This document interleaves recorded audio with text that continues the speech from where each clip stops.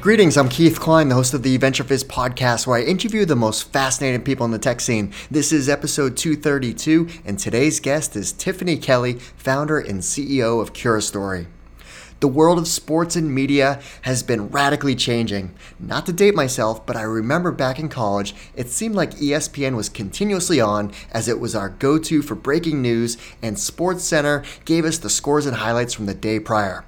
Now you just go to Twitter and other social media outlets if you need to find out what happened or to catch the highlights from a game. Also, as part of this evolution, athletes are building their own personal brands and engaging with their fans through social media. Even college athletes can now earn money from their name, image, and likeliness. Tiffany's experience in the sports industry gave her a front row view of where things were heading, and she discovered a need in the market to build a company around this trend. If athletes are now content creators, they need an easy way to create this content, and once they build up a following, they need an easy way to monetize it. Thus, Curastory was born, a video creation and monetization platform that is initially targeting athletes, but the company certainly has ambitious plans to eventually grow to other categories. Curastory recently announced a new $2.1 million round of funding, which included Lightspeed, Techstars, Randy Zuckerberg, and others. In this episode of our podcast, we cover lots of great topics, like a discussion around the evolution of sports and media, Tiffany's background growing up and how she discovered the world of sports analytics, all the details on her role as part of the sports analytics team at ESPN and the origination of the Fan Happiness Index, the aha moment that led Tiffany down the path of starting Curastory and the company's progress to date, advice for diverse founders on raising capital, and so much more. Okay, quick side note. It's hard to believe that we have over 200 episodes of the Venture Fizz podcast. We have built up an amazing catalog of inspirational stories around building companies, and every episode includes lots of great advice to follow as well. If you haven't checked out our past interviews, go to venturefizz.com/podcast for the complete list. Oh, and one ask, please share the Venture Fizz podcast with all of your friends and colleagues in the industry. I certainly appreciate your support. All right, without further ado, here's my interview with Tiffany. Tiffany, thanks so much for joining us. Yes, of course. Thanks for having me. I'm excited to talk to you because we're going to talk about creators creating content, which is a lot of what I do these days, whether it's the podcast or videos. I spend a lot of time making content, which is so much fun. But you're in this world where we're going to talk a lot about your company, which just announced a new round of funding, which is exciting. But to kick things off, I want to talk about the paradigm of what's happening in the world of media and sports. And then you have these other pieces like the NCAA now allows student athletes to monetize their name, their image, their likeliness. So it's just like a storm of activity right now of what athletes are doing on social. So how has that affected the world of like media and sports and what athletes are doing today? Yeah, good question. I noticed it when I was at ESPN, actually. Things are just moving away from traditional media conglomerates and just becoming more decentralized and people wanting to become content creators and doing their own content. I went on TV a few times, which was pretty cool to talk about some of the metrics that I built at ESPN, but our own talent were kind of renegotiating their own contracts with ESPN because they wanted to be able to do their own content on the side. And it just became increasingly hard for athletes to just do content with ESPN anymore, which rightly so. Like a lot of them had more eyeballs than some ESPN pages. So you're just starting to kind of see this dismantling of traditional media controlling content and it trickling down to individuals and niche media companies, which are just like 2 to 3 people. So people consume their content way different. And I think as becoming a YouTuber and becoming a podcaster, just as that content continued to grow, I think the NCAA was like, okay, they got pushed to do it. It's not like they were willingly open to allow it to happen. But if you have a YouTuber walking around USC that is bringing in millions a month just from YouTube videos, then how can you kind of have a student athlete on the same campus not being able to do the same thing? So it has been happening since the age of social media. We've just finally gotten to the point of creators being where people consume their content over traditional media companies. And it's starting to take shape. There's a newsletter I subscribe to, Axio Sports, which is done by Kendall Baker, and it's phenomenal. If anyone listening needs a daily digest of things you need to know about sports, I highly recommend it. It plugs me into everything. But so it was very timely today. He talked about this whole topic with the NCAA ruling and how it's starting to take shape where the Big Ten athletes, there was a research done by Open Doors that Big Ten athletes have the most in terms of endorsement so far. There's a new company that just popped up that's supporting, fans to connect with athletes from Florida Gators called the Gator Collective. There's a UCLA basketball player named Jalen Clark that has his own cryptocurrency. So there's like all these crazy things that are going on right now with, especially like when I look at the sports, the professional sports leagues, like what the NBA has been doing to embrace this next evolution of, it's crazy. So it's exciting. There's so many content creators, and the NBA has been amazing, which is why we have a deal with the Players Association, a partnership with them. Some of the top content creators that are in the league that you can think of are on our platform. So yeah, athletes are they're realizing that they have control over their own narrative and they can actually do their own media. It just takes a little bit more time. If you're an individual or a creator, you won't have the resources that ESPN has, because they literally have thousands of people dedicated to selling content, dedicated to creating content, dedicated to editing it, and dedicating it to distribution and omni-channel. So Curastory just allows for creators to do that at scale, if it's just them by themselves. It's a very exciting time. So, well, let's rewind the clock. So where did you grow up? What were you like as a child? Oh man. I'm from Baton Rouge, Louisiana. Go Tigers. I moved there when I think I was 5. And my dad's a professor at LSU. We were just a big sports family. My dad swam in college, was in like Sports Illustrated. I think he was actually on like the first Black national champions at Morehouse, which is like pretty crazy. And swimmers at Morehouse, from what I learned, they were like the elite team. It was like they were like being part of the basketball team, football team, and swimming was the thing at Morehouse. Yeah, I think there's actually a movie about it. It's called Pride with what's his name? Terrence Howard. So that entire movie, I think, is about just like the era that my dad swam in. And so yes, so huge sports family. My brother played basketball in college. My mom also played basketball. I played volleyball. So just sports was kind of just the bond between my family. And that is what majority of my life was. I didn't have tea parties. I was the type of person playing football outside with my brother. So, and that just kind of made me just get on this tear and just staying in the sports industry and wanting to have my life be centered around sports. So how did you make that segue in terms of academics to study, sports analytics, which, it's not super common. It's becoming more common, but it wasn't super common. It's kind of a newer piece of sports. Yeah. Good question. I think I was in high school trying to figure out what I wanted to do in sports. Like people were telling me about marketing, and people were telling me, oh, you should like go on TV and like be a host and kind of do that whole thing. But it wasn't until I actually job shadowed the New Orleans Hornets. I just went everywhere inside the arena that night. I think they were playing the Bulls, and Monty Williams was still there. So the PR staff that I was supposed to work with that night, they actually were like super busy with Will Ferrell. So they like stuck me with the stats guys. Will Ferrell was in attendance that night? Yeah, Will Ferrell was in attendance that night. He's very funny. I can confirm. And yeah, they stuck me with the stats guys. They're like, hey, we don't have time. And I'm like this like 16, 17-year-old high schooler. I was just like trying to get my foot in the door and like see what's going on working with the front office and or just like with the team in general. And so they literally just like, here's the stats guys, and they brought me to a closet. And I'm just like, what?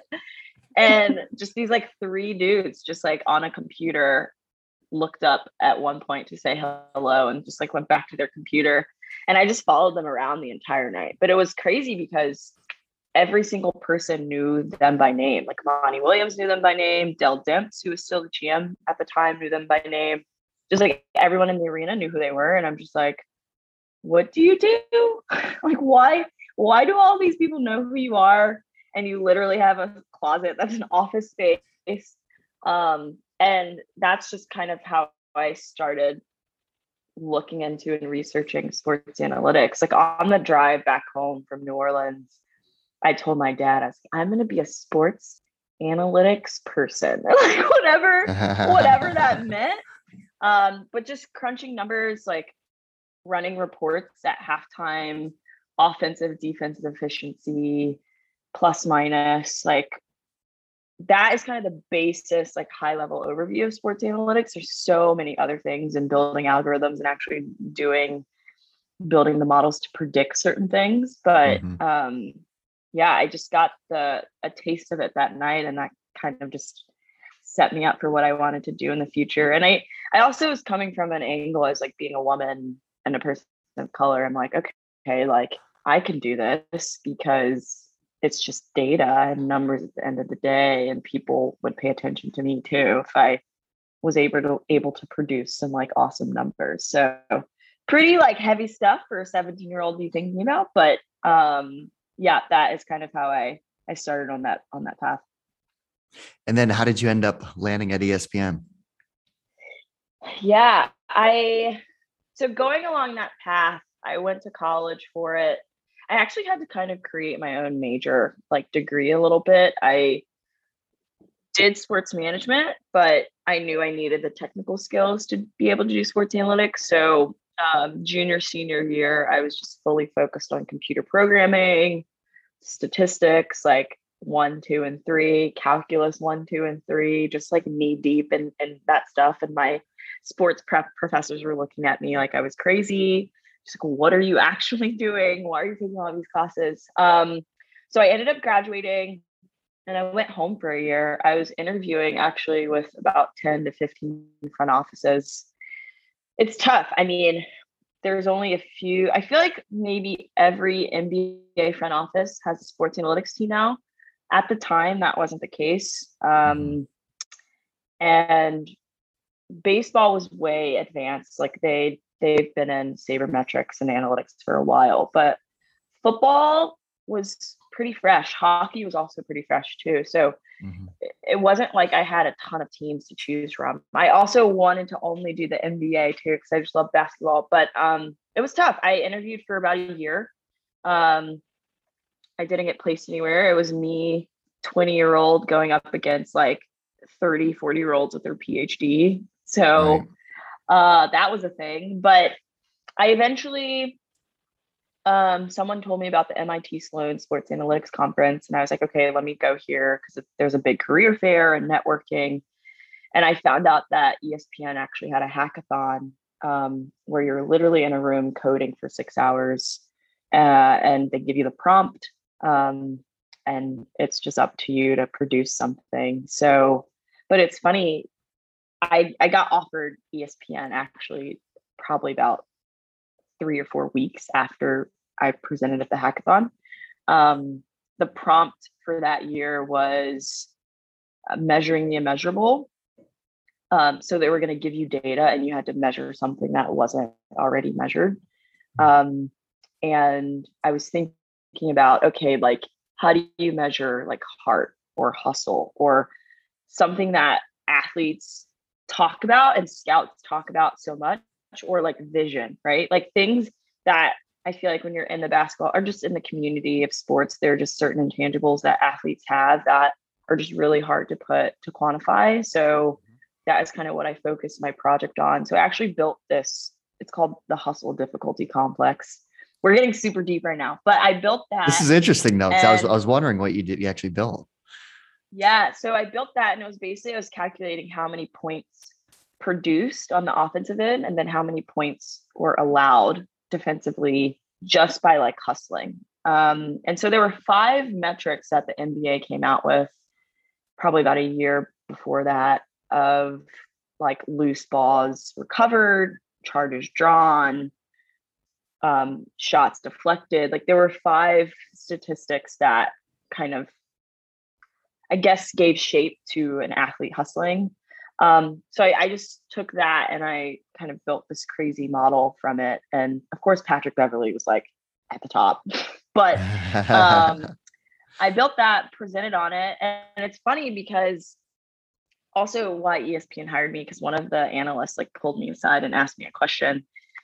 I I didn't take the whole 6 hours, like, because the data that they gave us, I actually already had like the data from working at the Miami Heat.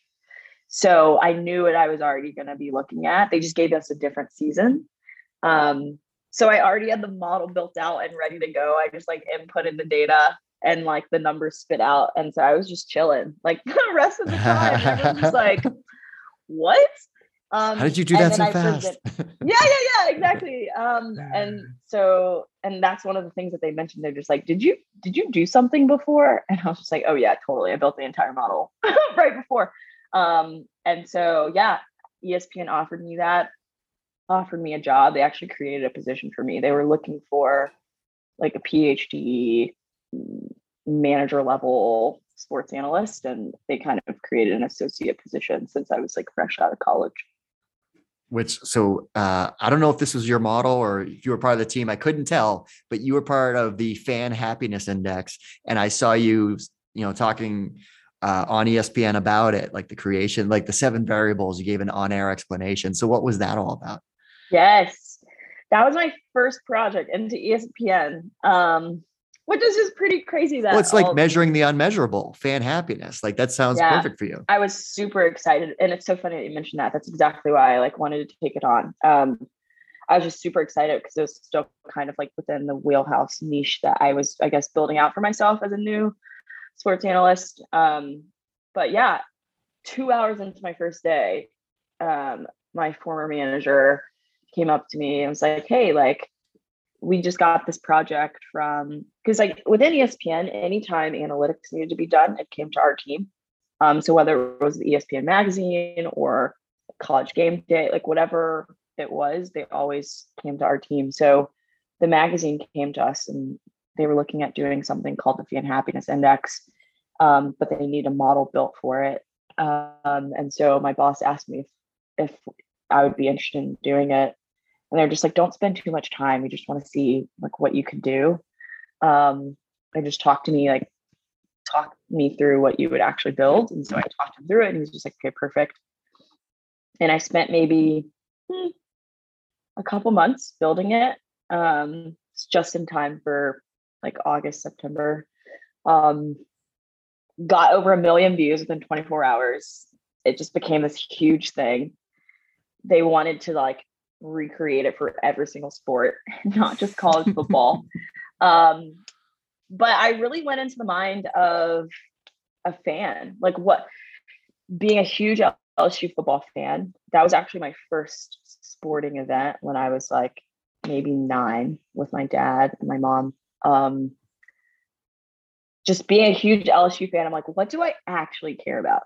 And so I'm just like, I care if we beat Alabama every year. So like right. there was a rivalry metric that was built. I care about also sentiment analysis, like what are fans actually saying on Twitter too? Like we wanted to actually bake in what people were thinking. So we kind of were assigning positive and negative language on Twitter, and we looked at just like the hashtags that were used. So like we didn't use the hashtags that were specific to the program, the athletic department. We used like the hashtags that the fans actually use. So we looked at that, and then was our coach going to be fired?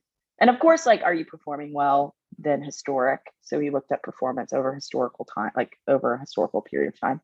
So yeah, those are their main. Oh, and then the coolest one was probably Panic. So how apprehensive do you get like during the game? Like, are you actually performing each down how you're supposed to be performing? So we looked at like our in-game win probability chance versus each down, where you were compared to the beginning of the game. So, and then looked at like negative tweets during that time as well. So like, yeah, those are the main, it's a lot actually, but that is what was built for fan happiness. And I just really thought about like what I cared about as an LSU fan, which is why I think it performed so well, because Bama wasn't at the top.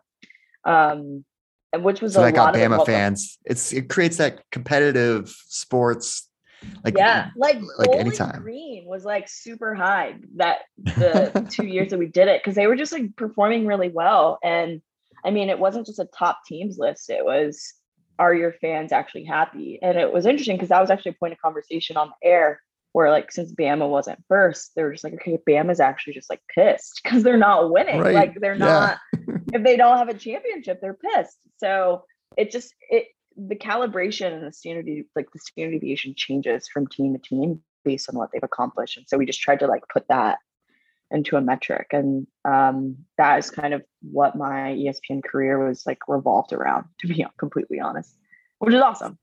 It's so awesome because you got lots of recognition from being on air, and the SEC network was mentioning it during their programming. So great job at ESPN. What prompted you to move on, then obviously start a company? Yeah, I think I've always had an entrepreneur bug inside of me. I noticed what was happening with traditional media and creators while I was at ESPN. It was interesting. It was kind of this like bifurcation between like the lifers at ESPN that were like 20 plus years, like cable forever, and then the just new millennials, Gen Z workers at ESPN that just could understand what was actually happening, like social media. Like you can't really ignore it anymore. And just like streaming services like Netflix and just like those types of things that were actually happening. It's like, how does ESPN, where they've made majority of their money with cable, how do you continue the legacy of ESPN moving forward to how media was changing? So I was watching that all happen in real time, which was really interesting to watch. And like, even since I was working on the content side, even some of our talent were like canceling or re-upping negotiation contracts to be able to include them doing their own content on the side. And then athletes weren't really doing content with us anymore because they just were posting to their social media channels. So all of this was going on as I'm there. And I'm just taking note of it, right? Like I'm just thinking about it.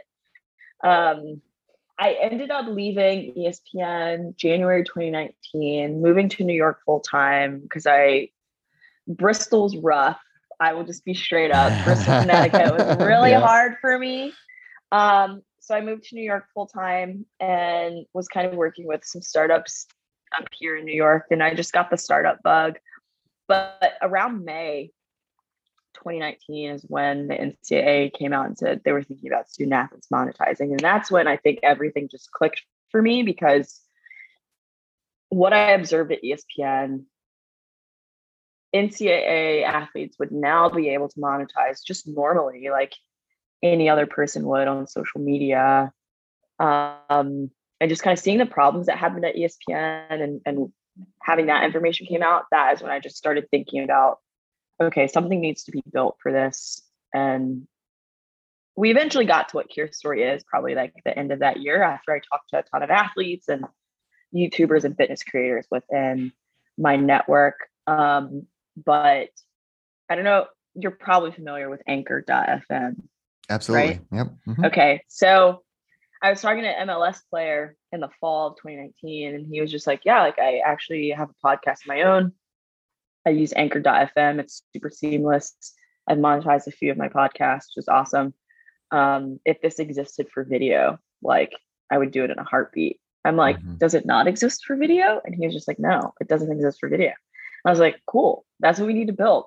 So that is literally what Curastory is. We allow creators to upload video content, and they edit it, add music, and then they just get automatic ad spot direction from brands to monetize their video. So they can either accept the ad spot that they'll eventually record, or they'll decline it. If they decline it, then we just keep matching them to other campaigns that are running ads for ad spots. But if they accept it, they record whatever direction the brand says, they put it in their video, and then they post with one click to YouTube, IGTV, Facebook Watch, and then we're adding TikTok in the next few weeks. So it's long form video, like anything above a minute, and it's just all seamless, which is amazing. It's all native, right? Like the all athlete or native.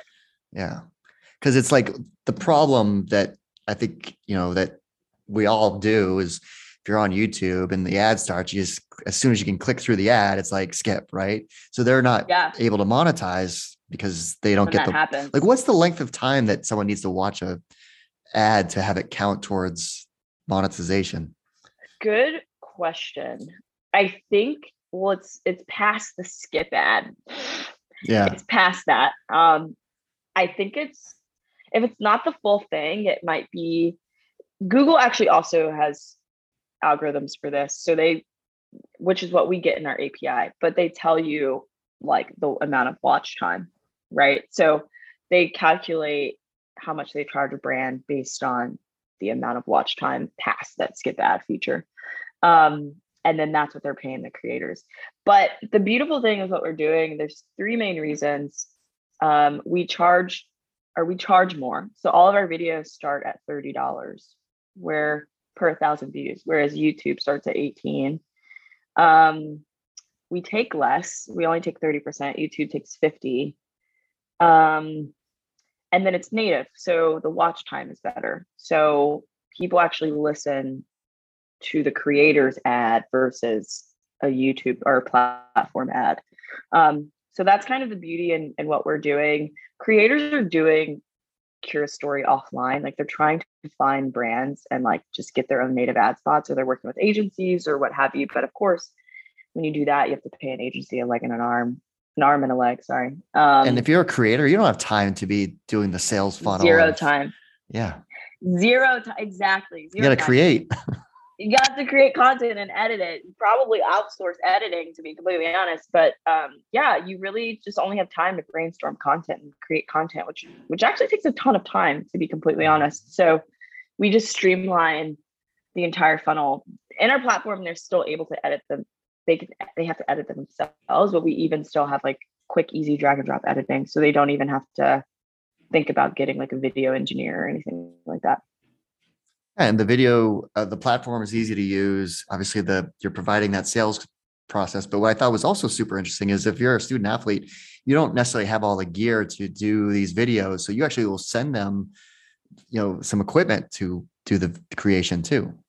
Yes, that was spearheaded by our head of customer success, Liliana, and we just kept hearing in calls how much equipment cost.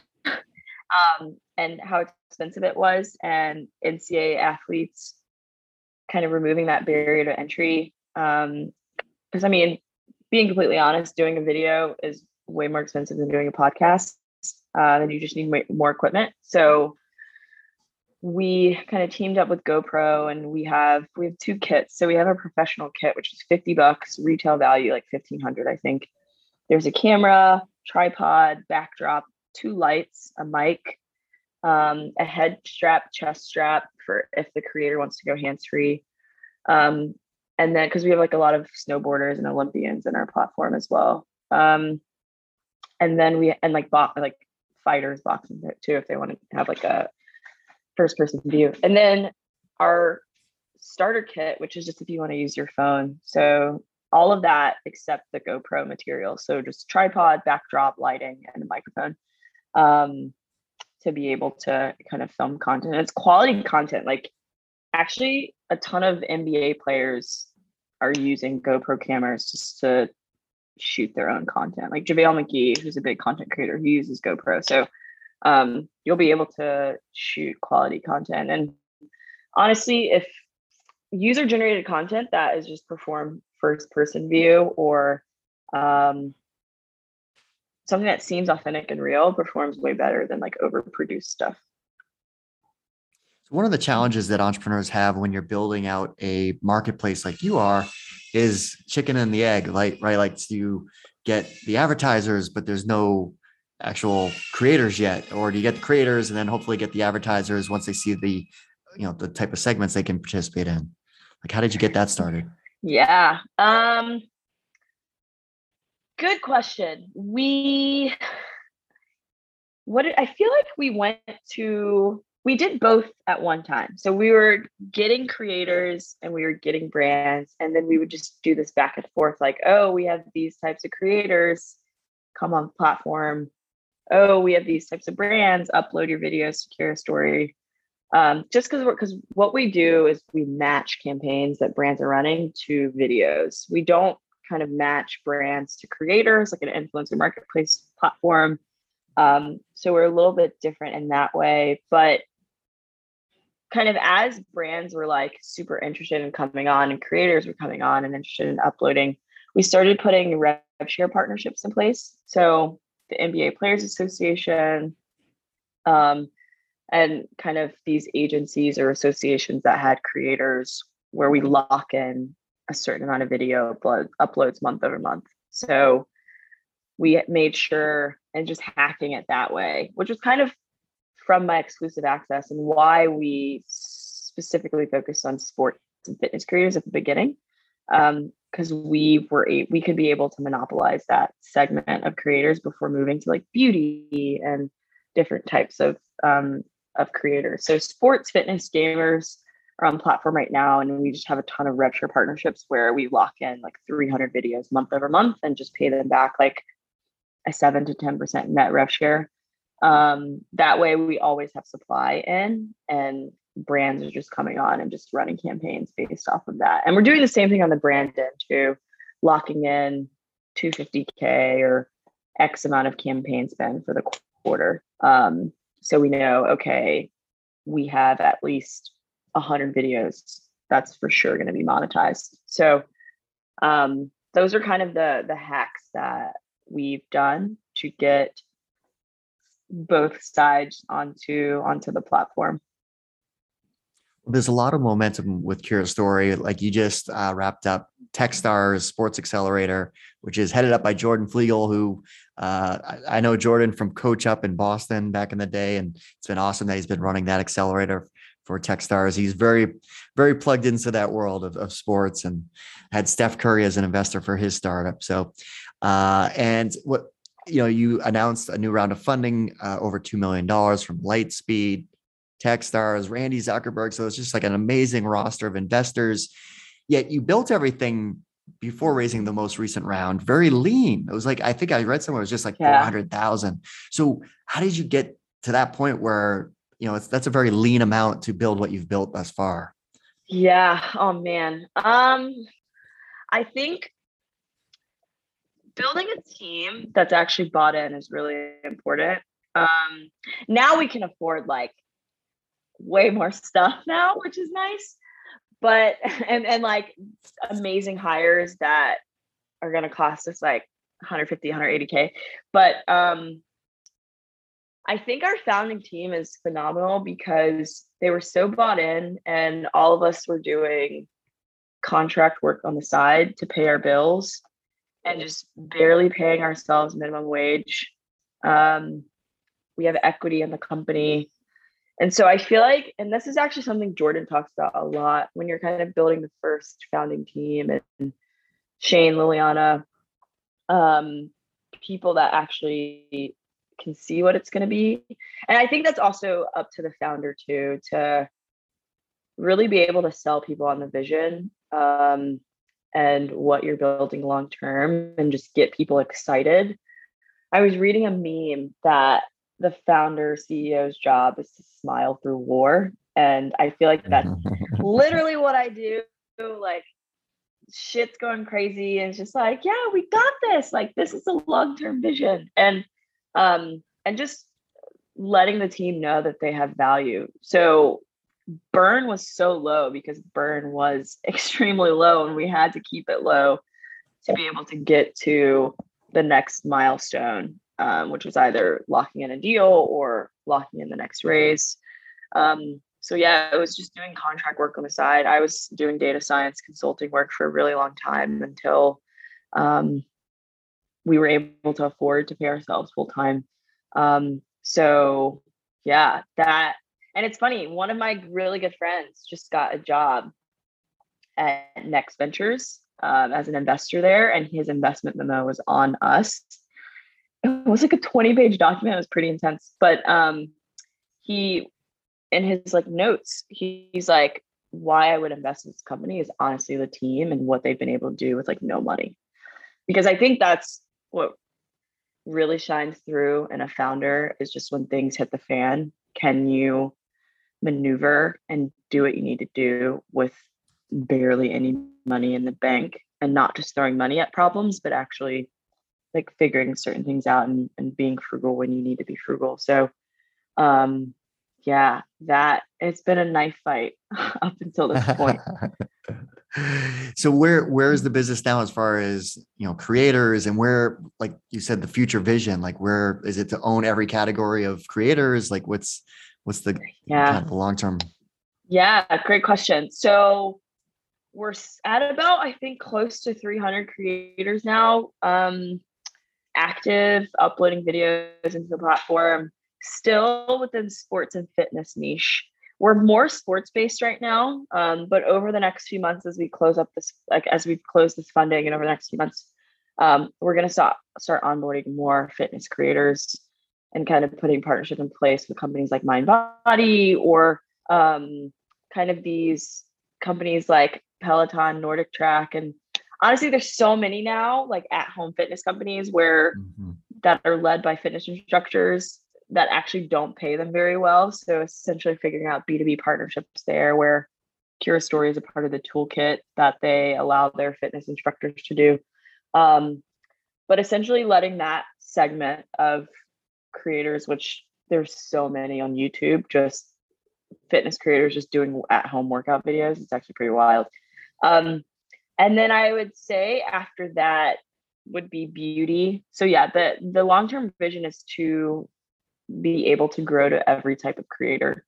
But probably the sweet spot that you have to nail in the beginning of a marketplace before you just grow is just focusing on one segmentation before you move to the next and monopolizing that segment.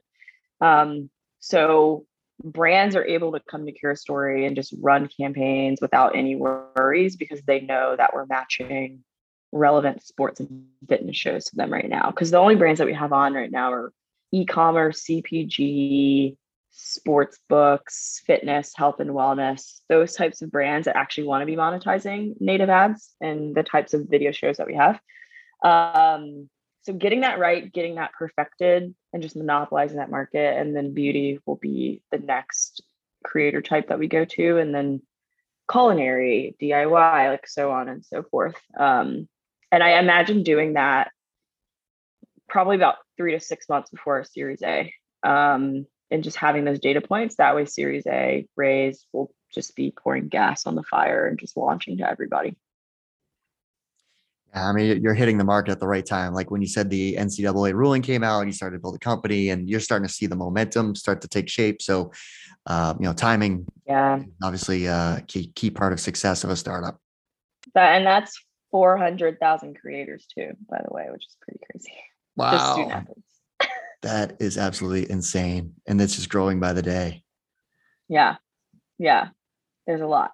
I think there'll be 150 million by 2031. Wow. Yeah. And it's funny, there was this article done, I forgot what outlet it was, but about like 30% of the adolescent population in the United States and the United Kingdom wanted to be YouTubers, which was like 16 million. So it's a thing. It's going to continue to be a thing as well. I have two teenage daughters, and they don't watch TV. It's all YouTube and streaming. It's so crazy, right? So crazy. I'm I'm cusp of Gen Z millennial. My roommate is like hardcore Gen Z, does not turn the TV on. Yeah. It's like, what Like is that? she What thinks is that? Netflix is, it's so funny. She thinks Netflix is like fake acting. I'm like, what? She's like, well, it's not real. Like, it's not real. Like, we literally had this conversation. I'm just like, that That is doesn't make acting. It's any not real. sense. You're right. Right. That's like an And oxymoron. just used to YouTube videos of just like people being Yeah. like Reality, that, just doing, consuming yeah. content. Yeah. So that can confirm that is spot on, Keith. That's funny. All right. So we need more diverse founders raising capital. So what advice would you have for helping solve that challenge? Oh, yeah. It's tough because it's harder. Like, I think I was doing this fundraising boot camp before I went out into market to raise. Jason Ye, Adamant Ventures, is amazing. He was a partner at Greycroft and also raised like 10 million.